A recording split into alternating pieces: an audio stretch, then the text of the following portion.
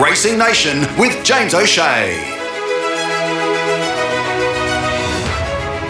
Thanks for joining us on Racing Nation, and now thanks to the Southern Hotel. Let's have a look at this big weekend from Kembla Grange.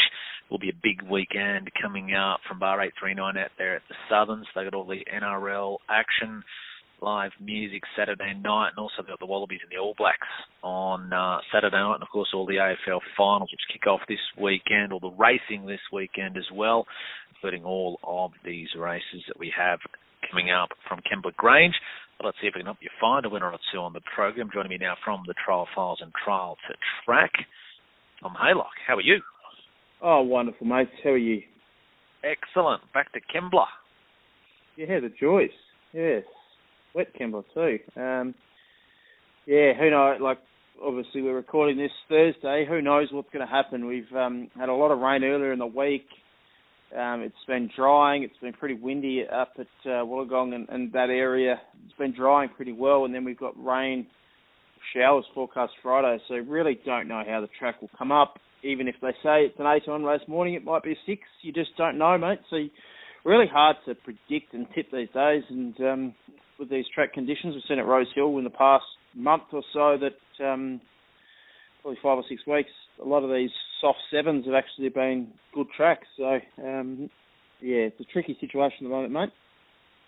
So that's that's the hard part, but we'll try our best to navigate around that. Let's have a look at a few of the races on this card. We'll have a look at 5, 6, 7, 8, 9. So we'll take in most of the features here, or all of the features. And one of those on the day is the Fujitsu General Ming Dynasty 1400 metres. It's a Group 3 here.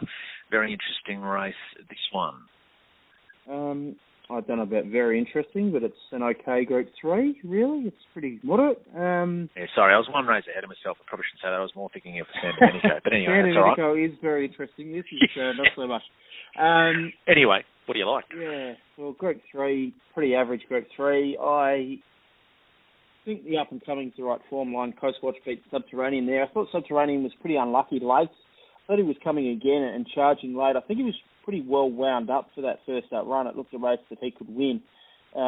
We got the winner there, Tiger Malay, which was good, backing up the inside. But Subterranean was chopped out late, was beaten by Coastwatch, but gets a nice 2-kilo weight swing on Coastwatch here. So his third up, Coastwatch, gets Kathy O'Hara off, James McDonald on, a real positive jockey change. And that's the only reason why I can see he's significantly shorter in the betting, to be honest, mate. He's 270 Coastwatch versus Subterranean. I thought they should have finished alongside each other, and Subterranean gets a 2-kilo weight swing. So I don't know why there's a huge, over double the price, Subterranean. I want to back Subterranean at the price purely. I think it's value. Coastwatch has got a good chance, and they probably can't split the two, but barrier 1 might not be the best place to be either. So Subterranean, $6, $6.50 looks the way to go. Military Expert, just a query up to 1,400 metres from mine. The figures last start weren't amazing, and I didn't think he savaged the line over that 1,200 metres. So, Annabelle Neesham's really well found in betting as well these days, and obviously she's a good trainer. But, Subterranean, the value for me. All right, let's go to the 6th tier. This one is very interesting and a very intriguing Group 3. It is the San Domenico Stakes, 1,100 metres. We see the resumption here of the Golden Slipper winner Stay Inside. We see the second up run of Palele, which was so impressive first up, the unlucky Remark, and it doesn't end there. So this one, a very interesting Group 3. Yeah, got the Golden Slipper winner, the Champagne Stakes winner, Sort of State, who's won 4 from 5, including Group 1 in New Zealand. Palele, who was superb winning first up, as you said, beating Remark, who was unlucky. It's a great race. Mattel and in the Congo settle second and third in the lead up. There's not a lot of speed on. They could roll forward again, Sort of State led throughout when we last saw him in New Zealand winning that Group 1. So they look the 3 up on speed. Golden Slipper winners haven't got a really good record of late, mate. They've, as 3-year-olds, they come out and they really disappoint. But I do think Stay Inside is different gravy here. He's got a bit of type and maturity about him. I liked his trial against Sort of State. They crossed the line together. I thought Stay Inside went better than Sort of State in that trial, and I know the New Zealand horses are coming out here and winning well at the moment. We saw a tissue last Saturday, but just the 2-year-olds, I think the Australian 2-year-olds generally better, and I think Stay Inside will beat Sort of State from what I saw in that trial. I do think it's a race in 3. I think Stay Inside, if he turns up ready to roll, he'll be very hard to beat. But I do like the horses that have had that one race back in Palali and Remark. I think Palali's entitled to be shorter than Remark in betting. Gets a weight swing off beating at 2.6 lengths last start. I know Remark was very unlucky, but Palali's entitled to be shorter, but probably shouldn't be as much between the two in betting. So I'm not really telling you much. There should be, I think there's 3 hopes, and I'll be surprised if one of those 3 don't win. Stay Inside, Palali and Remark. That's it. Really good race. Go to the 7th, the Agency Illawarra Premiers Cup, 2,000 metres. This one a Group 3 quality as well. Thoughts here? Again, an interesting race. The way the track's playing will dictate how I play this race. I'll be focusing on those down the bottom of the weights here if it's a really wet track, and probably even do as much or do so even if we're on a good track, to be honest. They look the horses in form. We're talking No Compromise, Harpo Marks, Harder Puissance, lightweights. Dashing Willoughby's tried up really well at the top of the weights, but it's a tricky race. I think Harder Puissance is a live hope here. First up, 2,000 metres, gets this thing out of the track, which they are here to find. Tried up really nice at Cranbourne the other day, mate, Harder Puissance. Kieran McAvoy on gate 1, saves ground. He's got to be a live player.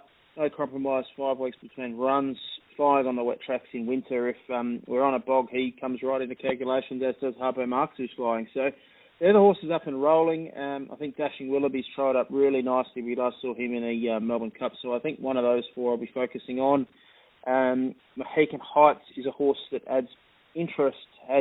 Just penning his first up run, he trialled nicely. So I'm not going to let him go around in the quaddie without something on as well. Okay, so that's your thoughts there on that one. Let's go to the next race on the program. It's just at Kembla Grange, a great afternoon of racing. Track conditions are, of course, going to play a big part here. What's your thoughts of the 8th then, the Randwick Handicap, 1,200 metres. This one's a benchmark 88. Yeah, I think King of Sparta's just a good thing if we're on a soft track, we're not in the heavy range. I've got a huge query on him on the wet tracks. I know he's a better horse now that he's gelded, but what we saw on the wet tracks as a 2-year-old didn't fill me with a huge amount of confidence, but he has gone to the next level. He won at this track a fortnight ago, and if he's here and he's running, he'll be very hard to beat. I'm not sure that they'll run him on a heavy track if it is a heavy track. So if he's here, I want to be on King of Sparta. If not, I think there's 2 good horses of value, and I'll be playing the multiples, 12 Promotions and 3 Madam Legend. Now, Promotions beat home Tycoonus last start, much bigger weights, so much bigger price here as well. I thought they race rated really well. That's 52 kilos. We've seen Promotions run well in Melbourne before. His ratings are actually pretty good, and with 52 kilos, he'll be right up there in the thick of things and good value at double figures. Should be closer in betting to Tycoonus, who again gets James McDonald. That JMac factor is ridiculous. They start half the price, or they open half the price with JMac on than they probably should. He's that good a jockey though, so it's an interesting one. And Madam Legend, the other one. Now, I can't believe Madam Legend is longer odds than twice the price of Triple Ace here. Went straight past Triple Ace when beat him back in June. She's a lovely mare. I know she draws wide here, but they've worked her out. She's a fresh horse now. Les Bridge keeps her run space. So 3 horses I want to focus on in betting. King of Sparta here, if not Promotions and Madam Legend, and I'll be playing the multiples 8, 12 and 3 there if King of Sparta runs. Okay, what about the lucky last then, the ACC's most winning owner, Godolphin Handicap over the 1,000 metres, a benchmark 78. You forgot the 10th race, mate. This is only the penultimate. True, got one more after the ninth. The last that we're covering anyway. There you go. The last that we're covering, yes, correct. I'm excited to see Majestic Shot back. She beat all bar a nice horse in Ballistic Lover 2 back at Rose Hill in a listed race. Her run there was fantastic. Ballistic Lover came out and won well at Moonee Valley on Saturday. I think she's a lovely mare. She's won 5 from 7.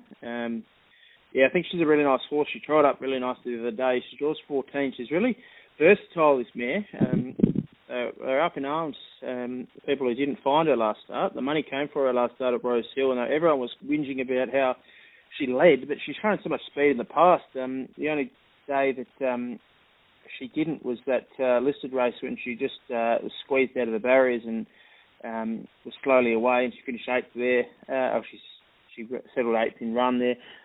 She's really versatile. She could roll forward or back. I think she's a nice mare. I think Andermatt's a live hope as well. James McDonald on board, being gelded, tried up quite nicely. So I'll be focusing on those two. A bit more work to do, but Majestic Shot and Andermatt go into the quaddie definitely in the night. All right, that's your thoughts there on those races 5, 6, 7, 8, 9. Best bet on the program? Very hard. I think Subterranean's best value on the program, race 5, number 1 at the moment, and pretty keen King of Sparta if he runs on the track's not too bad, but I'm pretty confident in that race we can get a result out of 3, 8 and 12 in race 8. All right, that's your thoughts on the program. As I mentioned before, racing.com race day post scratchings for all of your selections, and other than that, jump onto Trial to Track and check out what you guys have found for the weekend. That's right, mates, yes, and hopefully find some winners. All right, now also the other way you're helping out punters or listeners is by signing up to Betfair. Tell me about that. How can people go about that? I do some work with Betfair, if anyone's interested, they can hit me up on Twitter, mate. That's probably the best. If they have any questions about Betfair or want to sign up or whatever, they can hit me up at the Haylock on Twitter. So jump on there and, Tom's your man. He'll sort that one out, and you can see why so many people use Betfair as their choice, and spring upon us. Plenty of opportunities to find a few winners, so you can do it with Tom Haylock and Betfair. So jump on and hit him up on Twitter. All right, well, you have a fantastic weekend. Hopefully we've helped the punters find a few winners at Kembla Grange. Thank you, mate. All the best. You're listening to Racing Nation with James O'Shea.